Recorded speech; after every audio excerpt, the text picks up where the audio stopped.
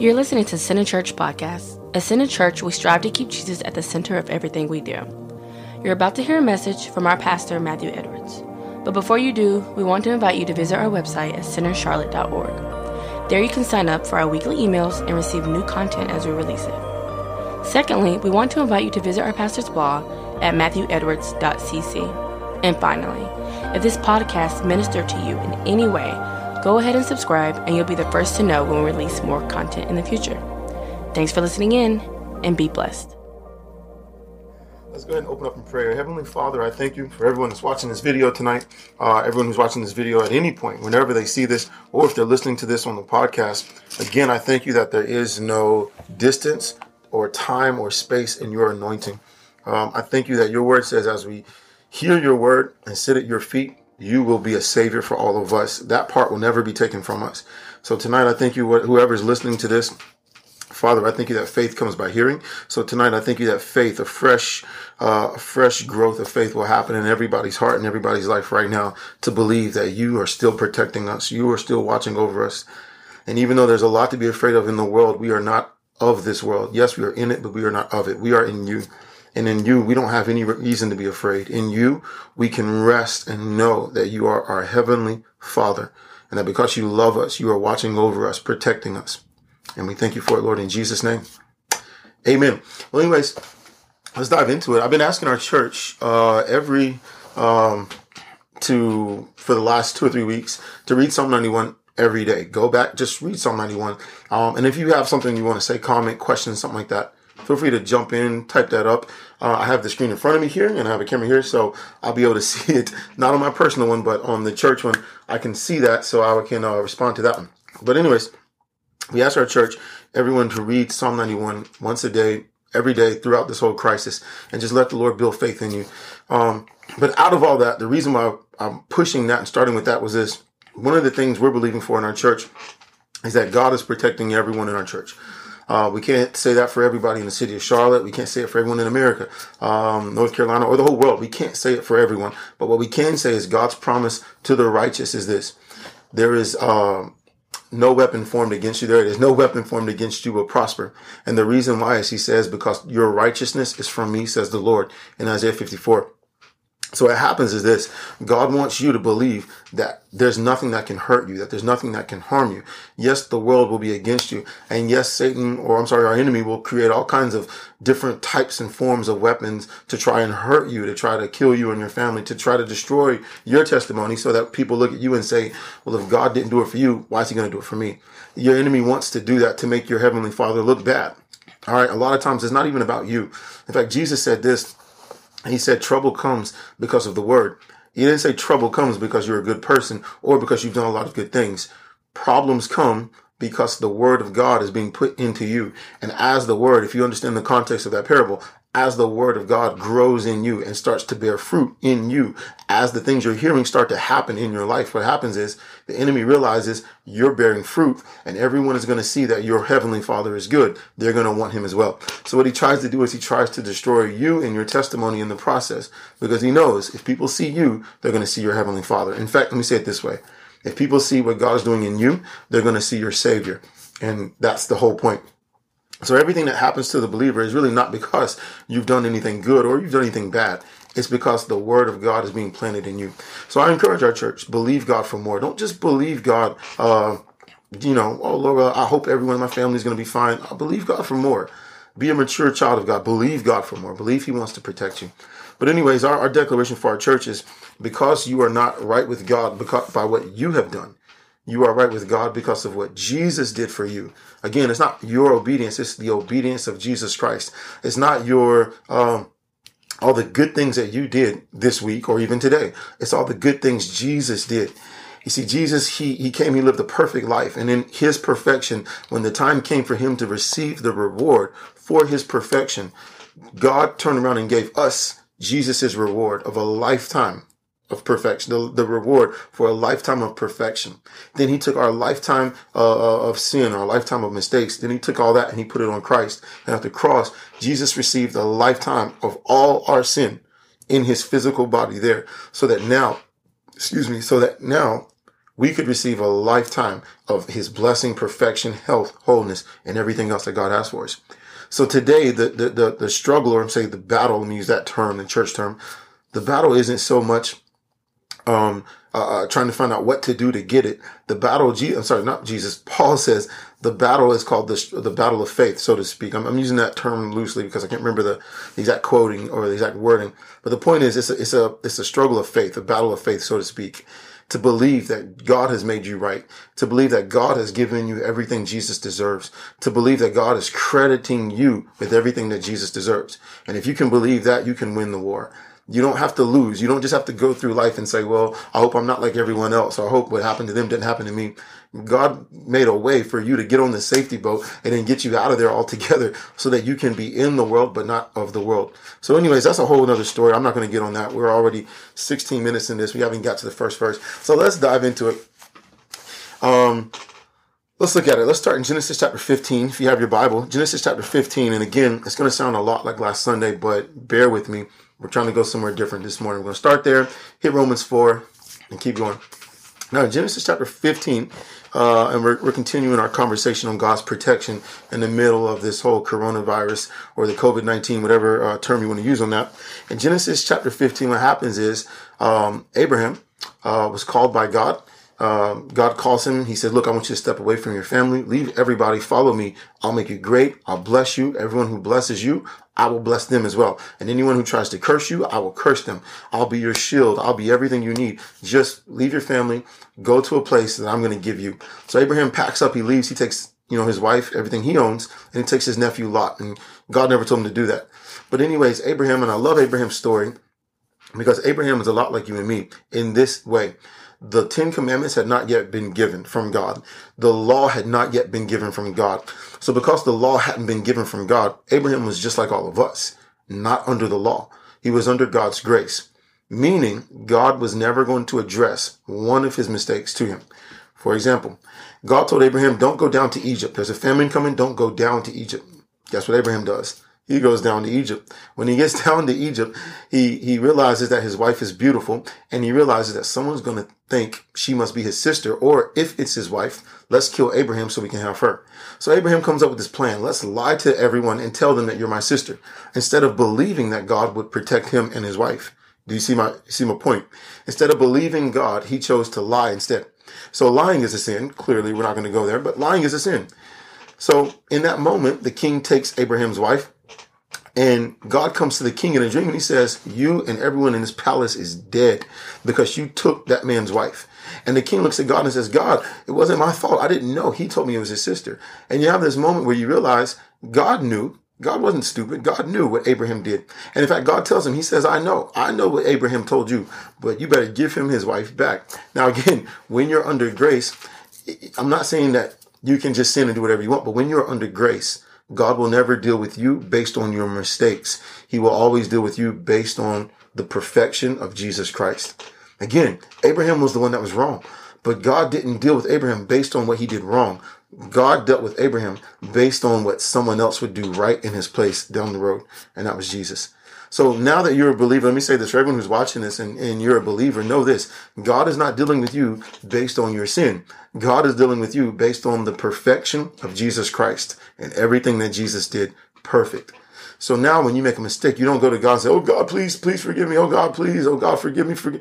Now go to God and say, God, I thank you. Father, I thank you that Jesus already paid for this mistake so that in this moment I could receive what Jesus deserved. It's one of those things, and I'll try to be really careful because I don't know who will watch this, but I want to be really careful. But in all the mistakes I've made, even in the last year to 2 years, of all the mistakes I've made, I can't tell you how many times I run to the Lord in prayer. I step away for a moment, whether it's from my job or at my house or whatever it is. I step away for a moment and I just go to God and I say, I know that I deserve for the worst case scenario to happen because I did this. But I'm asking you, I'm not even asking, I'm believing you that you're going to turn this whole thing around for my good. Because in this moment, I will get what Jesus deserves. Not because I've done something for it, but I will get what Jesus deserves because Jesus took what I deserve. And that is the essence of grace. So again, we haven't even really hit the first verse. So the context, Abraham is like you and me. He's a man that's right with God by faith. not by what he did, but by what he believed. So anyways, in Genesis chapter 14, and I'm going to breeze through this story, Lot's nephew gets captured by 4 kings. So Abraham gets his 300 men together who are actually servants. They're not soldiers. They're servants. And he puts swords in their hands and he says, let's go get my nephew Lot. And they hunt down the 4 different kings. And when they get to the 4 different kings' location, they end up fighting them. They overpower 4 different kings with 4 different militaries. They win this insane battle. Never should have won. Clearly, God is for Abraham. And he wins. He gets back his nephew Lot. And at the end of it, he gives the money back to the kings. And the kings say, well, take some of it for yourself. And he says, no. I don't want anyone to be able to say that we made Abraham wealthy. Only God gets that credit. So he gives them back their money, knowing that God can make him wealthy. I love that story. So anyways, you come to chapter 15. It says, after everything that happened, it says, the word of the Lord came to Abraham, or Abram, his name hasn't changed yet. It says, the word of the Lord came to Abram in a vision saying, do not be afraid, Abram. I am your shield, your exceeding great reward. Now, one more time, verse 1, he says, after these things, the word of the Lord came to Abram in a vision and said, do not be afraid, Abram. I am your shield, your exceedingly great reward. Now, what we were sharing last Sunday is this. The interesting thing about this is that both are actually one and the same. Or, let me say it this way. Both come hand in hand. When God presents himself as your shield, that means he is your reward. One more time. And let me say it this way. Now, before I say it a different way, let me say it this way. Great reward, your exceedingly great reward actually could be translated as this.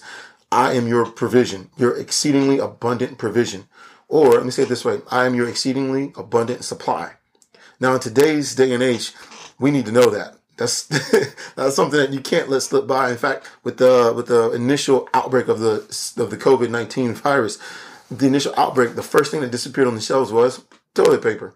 Go down the line, the next things, I can't remember everything, but everything started disappearing. And in the middle of all this chaos and fear of what was coming, the fear of the unknown, no one knew what was coming. No one knew how it was going to hit. We were learning about it day by day, what the symptoms were and what's going to happen to you and how many people are dying here and there and all this craziness in the middle of it. Right here, God is telling someone who's just like you, someone who's just like me, not under the law, under grace. He's telling that person, hey, I am your shield. 1, I will protect you. But number 2, I am your exceedingly abundant provision. Now, if you want me to be your shield, guess what? I'm going to automatically be your provision as well. You cannot separate the two. They come hand in hand. In order for God to be your provision, he comes in also and says, you have to let me be your provision as well. I'm sorry, if you want me to be your protection, your shield, you have to let me be your provision as well. I just think that's amazing. And I love that truth, that idea that God says, I don't want to just protect you, but I want to provide for you as well. In fact, one of the things I hate that preachers do is they take one word that starts with one letter and they put it with another word that starts with that same letter. And they try to make a whole sermon out of provision and protection, the 2 P's. And it drives me crazy. I joke about that a lot in our church, but it's the reality right here. God says, I'm your shield and I'm your reward, or I'm your provision, your supply, whatever you need me to be.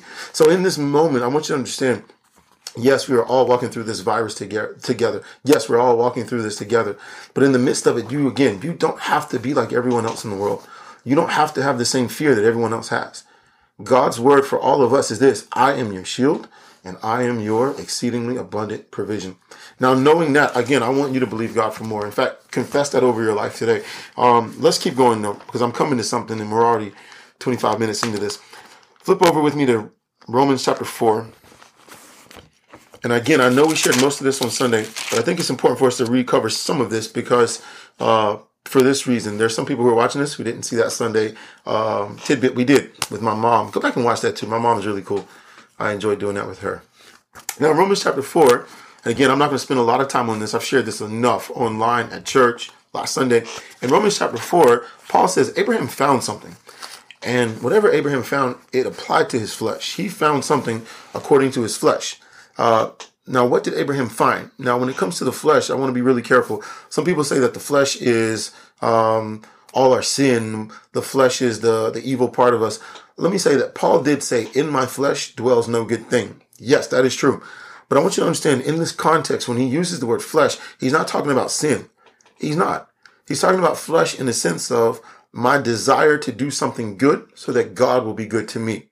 Now, when you understand that, it kind of changes the dynamic here. Again, he's not saying The flesh is that part of me that says, I want to do all the bad things. I want to go do something bad, or, I want to steal this, or I want to, I want to take something that doesn't belong to me, or, X, Y, and Z, you feel it. And, it's not that part of you that says, I want to do bad things. The flesh is actually the part of you that says, I want to do something good so that God will be good to me. Now, don't take my word for it. Let's look at the context. Romans chapter 4, verse 1. And I'm reading from the New King James, which is the best translation. I had a conversation with one of my coworkers about that today. Romans chapter 4, verse 1, it says, what then shall we say that Abraham, our father, has found according to the flesh? For if Abraham was made righteous or justified by works, now again, flesh and works, if God made Abraham right by works, by what he did, he has something to brag or boast about, but not before God. Now, if God said, Abraham, you are right with me because you're good, you're the best person on earth, I'm going to make you righteous, then he could brag in front of the rest of us. Of course, he couldn't brag in front of God, but he could brag in front of the rest of us. But verse 3, for or because, what does Scripture say? Abraham believed God, and it was accounted to him for righteousness. So right here, what did he find according to his flesh? He found that even though he wanted to do good things, even when he did bad things, it's not all the bad things in the world couldn't take away the gift that God gave him. Now, again, I want to be really careful, and I hope you don't miss this point, which is really cool to me. Abraham found, according to his flesh, that when he tried to do good things, or even when he failed, it didn't matter, because God didn't take away the gift that he gave him. And the gift that he gave Abraham was the gift of being righteous. Now, again, I want you to understand this, because what I'm saying is this.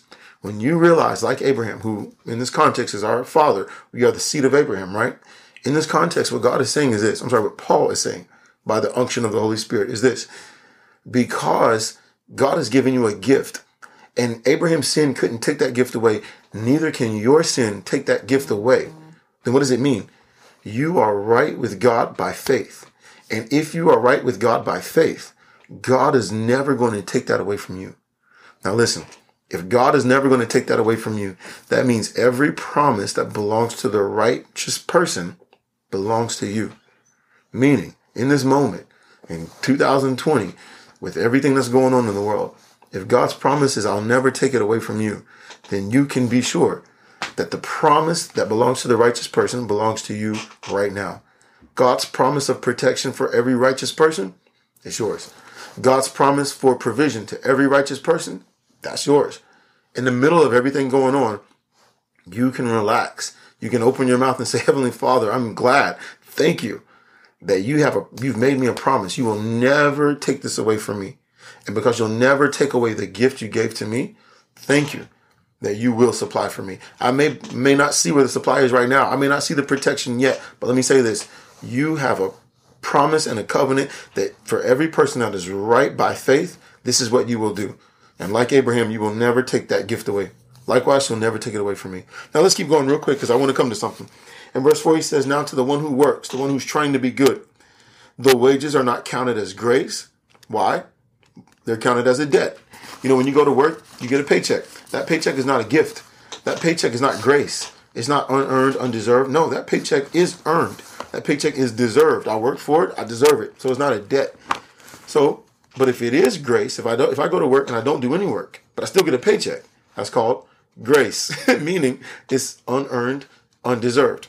So look right here. He says, but to the one in verse 5, but to the one who does not work, but believes on God, who makes righteous or justifies the ungodly, his faith is counted for righteousness.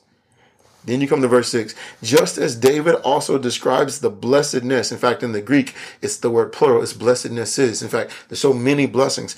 But watch this. Just as David also describes the many blessings of the man to whom God imputes righteousness apart from works. Right here. We're going to verse 7 and 8, and then we're going to go somewhere else. Look at verse 7. David said this, and Paul is quoting from Psalm 32. David said this, blessed are those whose lawless deeds are forgiven and whose sins are covered. Then he says, blessed is the man to whom the Lord shall not impute sin. You see that? Now one more time. Blessed is the man whose lawless deeds are forgiven and whose sins are covered. Now again, he describes the blessedness. What makes this man so blessed? is because when he sins, listen, when he sins, God doesn't credit his sin to him. Now, this man is not blessed when he doesn't sin. He's blessed because when he sins, God doesn't credit his sin to him. Now, what am I saying for all of us? David looked at you in 2020 in the middle of this crazy pandemic. David looked at you in the middle of this crisis. He saw you at work. He saw you in the grocery store. He saw you in the bank. He saw you in your car. I mean, come on. David looked ahead, and David, by the Holy Spirit, saw you in the midst of this crisis. And David realized you are making mistakes. You are sinning. You're doing everything you shouldn't be doing. And yet, because you're making a mistake, God should not be protecting you. God should not favor you. God should treat you just like everybody else in the world. But in this moment, David looked at you and David said, man, you are blessed because God is not counting any of your sin against you. Yes, you just cut someone off on the road. Yes, you just said some words you probably shouldn't have said. Yes, you just looked at somebody and had some thoughts you probably shouldn't have had. Or yes, you did all these things. But all the things combined in this moment in 2020, when God should not be protecting you, God should not be good to you, God should not be doing all this stuff for you because you don't deserve it. He looked at you and said, my God, you are blessed because God is not counting any of your sins against you. Even in the moment you do it, God isn't crediting any of your sin against you. Man, I wish I could live in a time like that. I mean, come on. This is grace. That's grace. Psalm 32, 1 and 2. Or right here, Romans 4, 7 and 8. It's beautiful. Now, I want you to understand, with everything that's going on, God is being gracious. God is being gracious. God is gracious. And I want to be very careful to make sure that we understand that God is gracious. All right? Now, do me a favor. Turn with me to Psalm 91. We're encouraging our church to read Psalm 91 every single day. Psalm 91. Now, this is where we're going to kind of deviate a little bit from what we were sharing last Sunday. And it's not going to be much of a deviation, but it's enough for me that I'm excited. I wanted to share it in a Bible study. Here we go. Psalm 91. Now, look at this. In Psalm 91, we're going to read Psalm 91 down. Let's just read it down to verse 4. Psalm 91 verse 1, it says, he who dwells in the secret place of the Most High shall abide under the shadow of the Almighty. I will say of the Lord, he is my refuge and my fortress, my God, in him I will trust. Surely he shall deliver you from the snare of the fowler and from the perilous pestilence. And don't forget, that word pestilence is Old English for disease. Surely, one more time, surely, not maybe, not most of the time, but surely he shall deliver you from the snare of the fowler and from the perilous pestilence. Verse 4, he shall cover you with his feathers, and under his wings you shall take refuge. His truth shall be your shield and buckler. Now, I want you to understand something right here. Right here, he doesn't allude to the fact, and this is what I didn't share Sunday, he doesn't allude to the fact that you run to God is giving you a refuge. Let me say it like this. God is not saying go here for a refuge or go there for a shelter. When you hear the word refuge, and again, that's not a term we use a lot in 2020, what he's literally saying is God is my fortress. God is my castle. God is my protection in that sense. But notice, he's not saying God shows me where to be protected or he shows me where to go. He's saying God himself is that. It's not a geographical location. It's what he is. God has become my protection. God has become my fortress. So because I live there, because I live in him, because I'm in him and Christ is in me, literally what he's saying is this, he has become my refuge and he has become my fortress. He himself is it. Now, because it's not a geographical location, what that means is this, whether you're at home, whether you're in the grocery store, whether you're at a concert, whether you're at work, it doesn't matter because God himself is your shield. Again, I mean, usually processes in the middle of 2020 where we're keeping a 6-foot social distance. And I'm not saying don't follow that rule. I'm not saying that at all. What I'm saying is as you obey the law and as you observe your social distancing over the next weeks, what I'm saying is for you, keep this in your mind. God himself is your protection. God himself is your fortress. He himself in you, he is your fortress. He is your castle. He is your refuge. I just think that's an awesome concept. He himself is it. Now, when you look at the story of Abraham, He didn't say, Abraham, I will give you a shield and I will give you an exceedingly great reward. He told Abraham, I am your shield and I am your exceedingly abundant supply. Again, you're not looking for something outside. You see, in the world, we have to look for something outside so that we can protect ourselves. But in Christ, God doesn't want you to look outside. He wants you to look inside. God doesn't want you to look outside. He wants you to look inside where he is. And in him, you will find everything that you need for your outside. You know, I was listening to a pastor one time. He made a comment. He said, you know, God never created humankind or mankind, whatever. He never created mankind to be, I'm trying to think what the word is. I can't remember how he worded it. To be dependent on outside sources. And I said it this way. He said, when you think about all of creation, when God made the animals, or let's think about plants first. When God made plants, the clothing of the plant is the protection of the plant. Now, I know it's kind of a weird idea, but think about it this way. Jesus said, look at the lilies of the field in Matthew chapter 6, I want to say, 7. I think it's Matthew chapter 6, the Sermon on the Mount. But Jesus said, look at the lilies of the field, the lilies, the flowers, how they grow. They neither toil nor spin, yet they are dressed better than Solomon was in all his glory. Now you look at Solomon, you look at a lily. Solomon could put on the finest clothes, and yet with the finest, most expensive clothes, he was not nearly as beautiful as a little flower in the field. Now when you think about that, think about it. What is the flower dressed with? Nothing. The flower's glory and beauty comes from within it.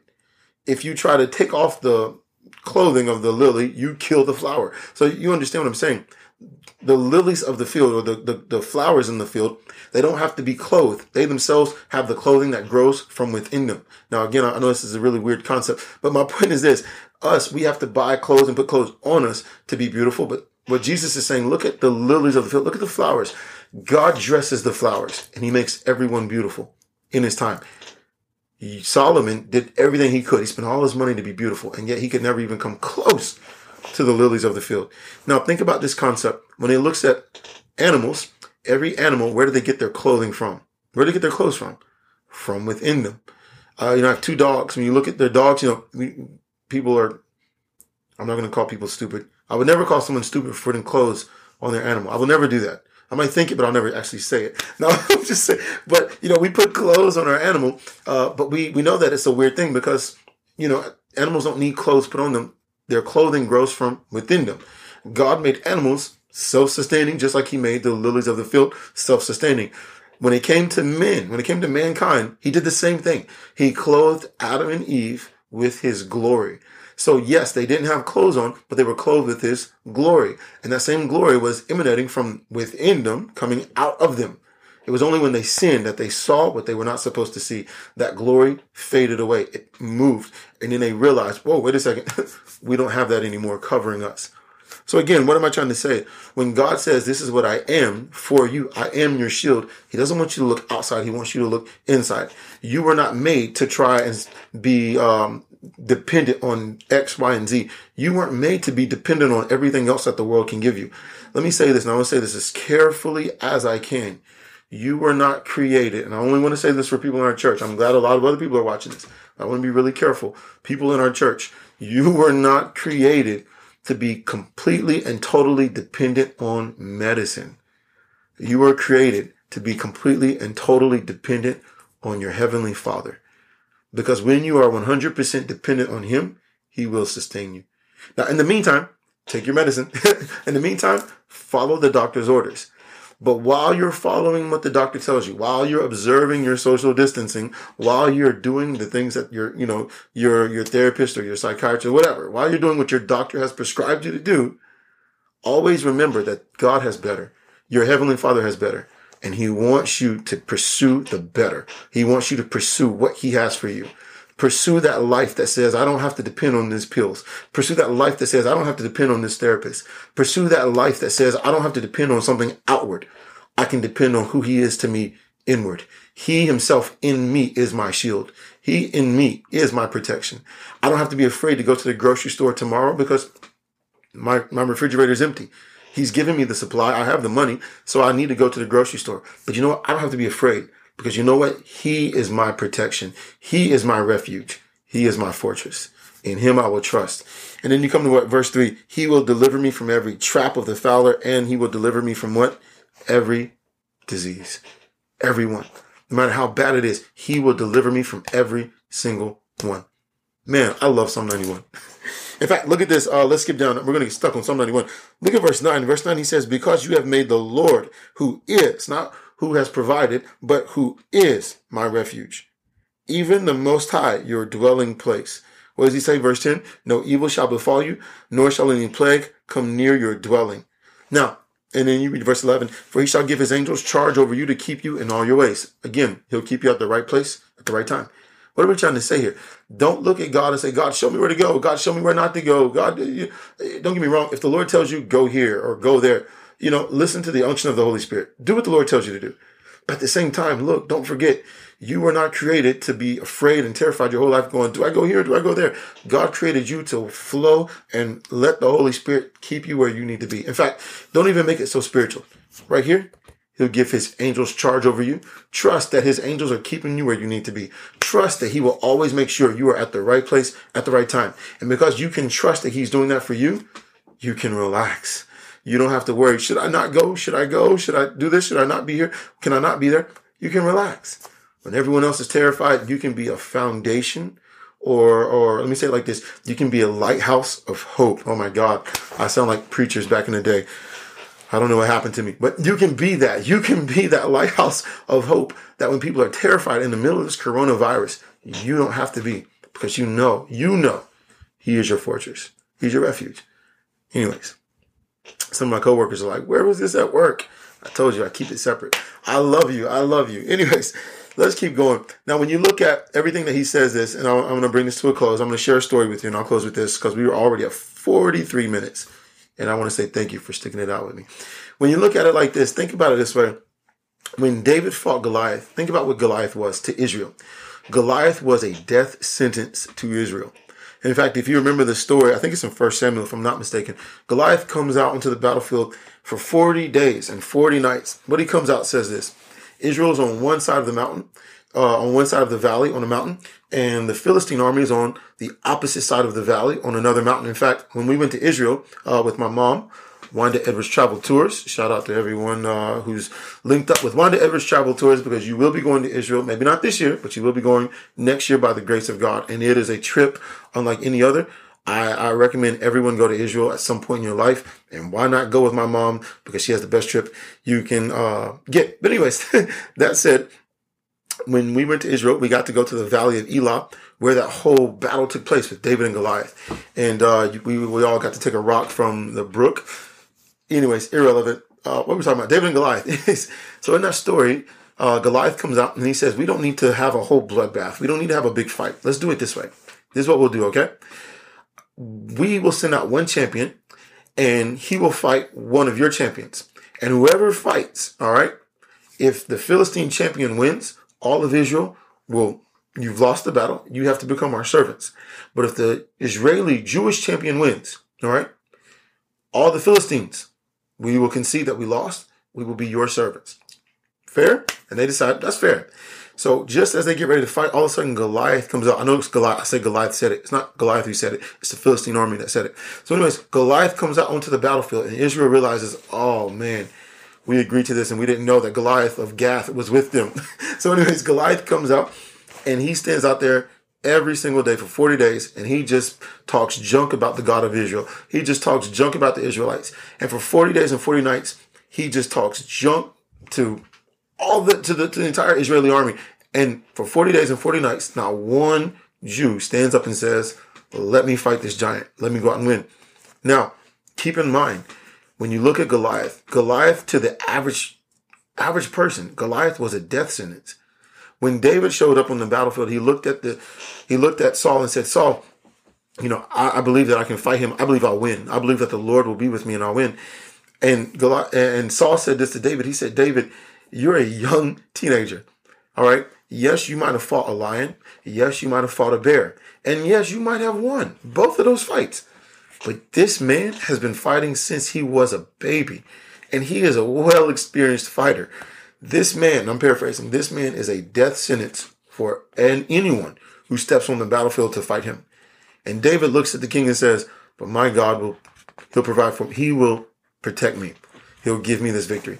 Now, again, I'm paraphrasing a lot of that story. Go back and read that story for yourself. But when you look at Goliath, keep in mind, Goliath stood on the field and he just shouted at the Israeli army for 40 days and 40 nights. Now, let me say this. 40 is an interesting number. 40 is the number of a generation. The Israelites walked through the wilderness for 40 years. And God said, no one from this generation will go into the promised land. So 40 is the number of a generation. Now, I can show you some more details, but I won't. Again, this is Bible study. We've gone long enough. I'm going to let this one go. But 40 speaks of a generation. Now, understanding that, what I want to say is this. When you realize, my mind's been blank. Sorry, Goliath, 40. When you realize Goliath actually never had to swing a sword at anybody. In fact, if you read the entire story of David and Goliath, Goliath probably actually never even took his sword out of its sheath. He didn't need to. All he had to do was talk to God's people. And just by simply talking to God's people, he paralyzed every single one of the soldiers. Think about it. He didn't have to fight anybody. He didn't have to kill anybody. All he had to do was stand there and talk to them. And by simply talking to them, he paralyzed every single one of them. Now look at God's people in the situation that we're in right now. And I realize that we are in a very interesting place in this, not just in this country, but in the world. We're at a really interesting place right now. This virus has taken a lot of lives. It's a lot of people are coming up contaminated. I mean, it's wrecking a lot of people's lives. It's messing up our livelihood. It's changing probably forever the way we interact with people. I mean, it is. It's changing a lot. Just this simple virus. But keep in mind, Goliath didn't have to kill anybody. All he had to do was talk. And by simply talking, he paralyzed God's people.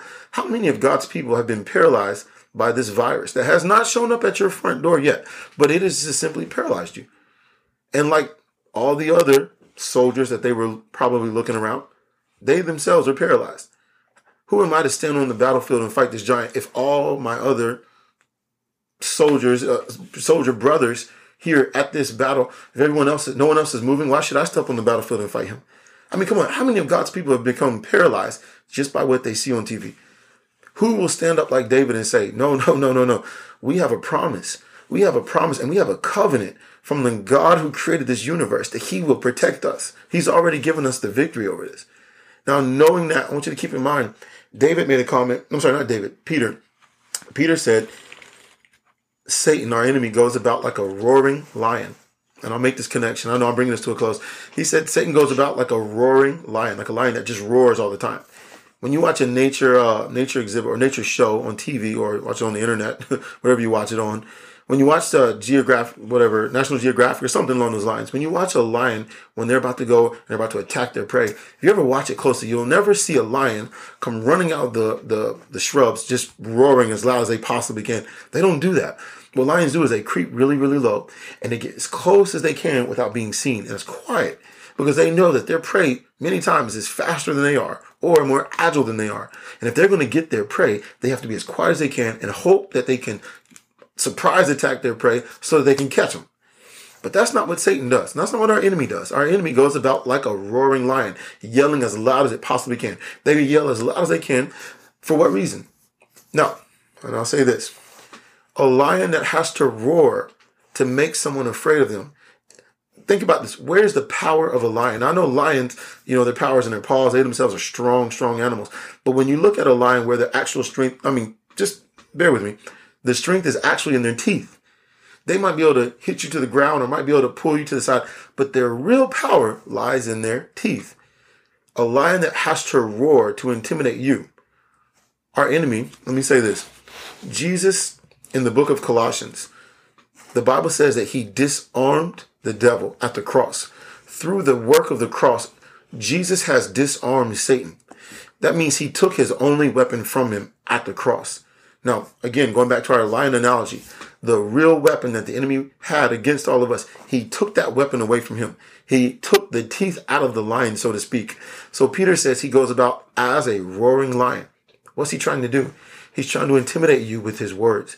He wants you to see all the people around you getting sick. He wants you to see all the news and all the media, and he wants to see everything going on in the world. And he wants you to have that thought. He wants you to hear what he's saying to you. He wants you to hear his words. You are going to get it next.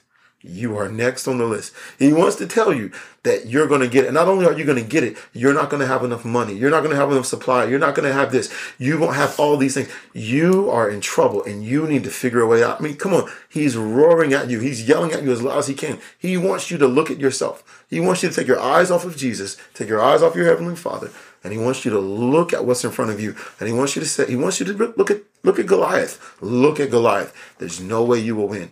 And by simply talking to God's people, yelling at God's people like a roaring lion, he's paralyzed so many of God's people.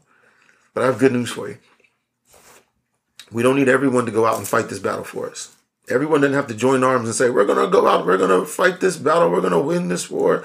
I think it's great that God's people come together and pray. I'm not against that. We need to come together and pray in spite of the 6-foot social distancing. We need to pray. And probably, we can do it over Facebook. But my point is this. There was one who stepped on the battlefield for everyone else. One person stepped on that battlefield that day, and his name was David. Now, in his name is the secret that I believe God has for everyone here. And it's a secret. I'm going to close with this. It's a secret for you. You stuck it out with me for 52 minutes. Thank you. In David's name is the secret that I believe is the winner for all of us. David's name in the Hebrew means beloved. Again, it's beloved. One who knows that he is loved by God. In fact, I like to say it this way. 2 words. Be loved. Put the 2 together, beloved. But separate them. It's someone who is being loved. God wants you to know you are loved. But you know what? You don't have to win this battle. Our heavenly David, the greater son of David, stepped onto the battlefield for all of us. You know what Jesus did 2,000 years ago? At the cross, he took all our sin. At the cross, he took our defeat and gave us his victory. At the cross, he took our loss and gave us his win. So that now, right now, in the middle of all of this, we could say, as David is, so are the rest of us.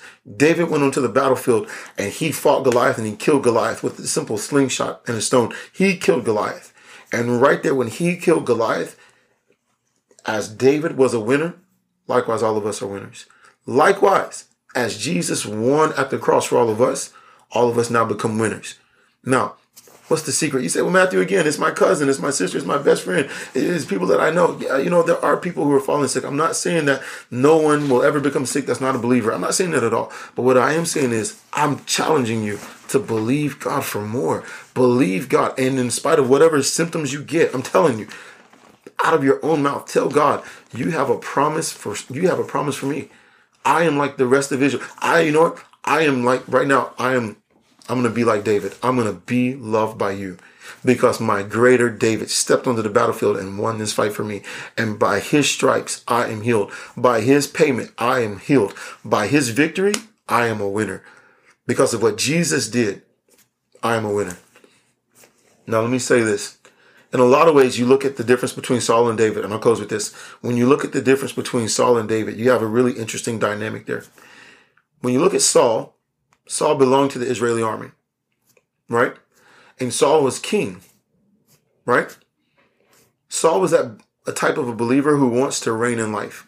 He wants to reign in life, all right? Saul is that believer who has a mandate from God, I want you to reign. And we talked about that in church too. But anyways, Saul wants to reign in life.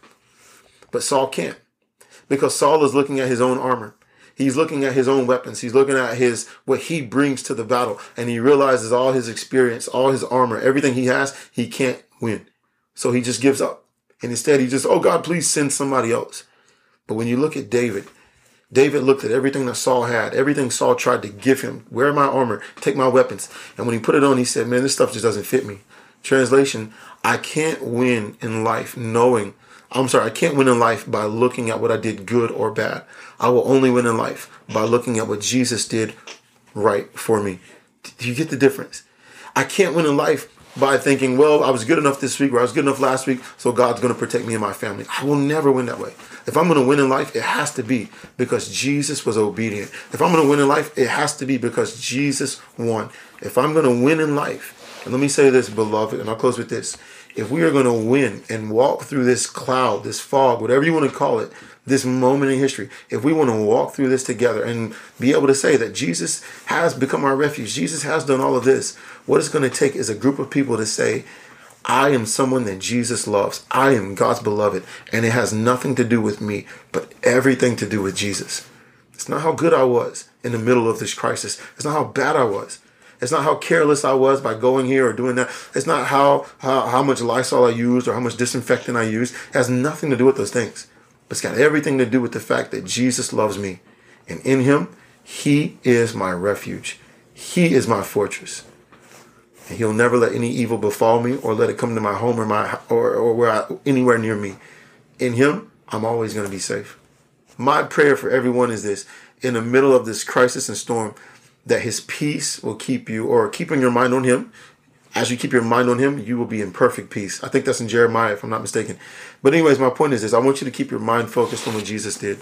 God wants you to be at peace in the midst of this crazy storm.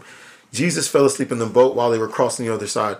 But you know what? When he jumped up and they said, Jesus, we're going to die. Don't you care? And maybe one night we'll share that too. But he did, Jesus, don't you care that we're going to die? And he jumped up and he didn't turn around and say, oh my God, you're right. The storm is crazy.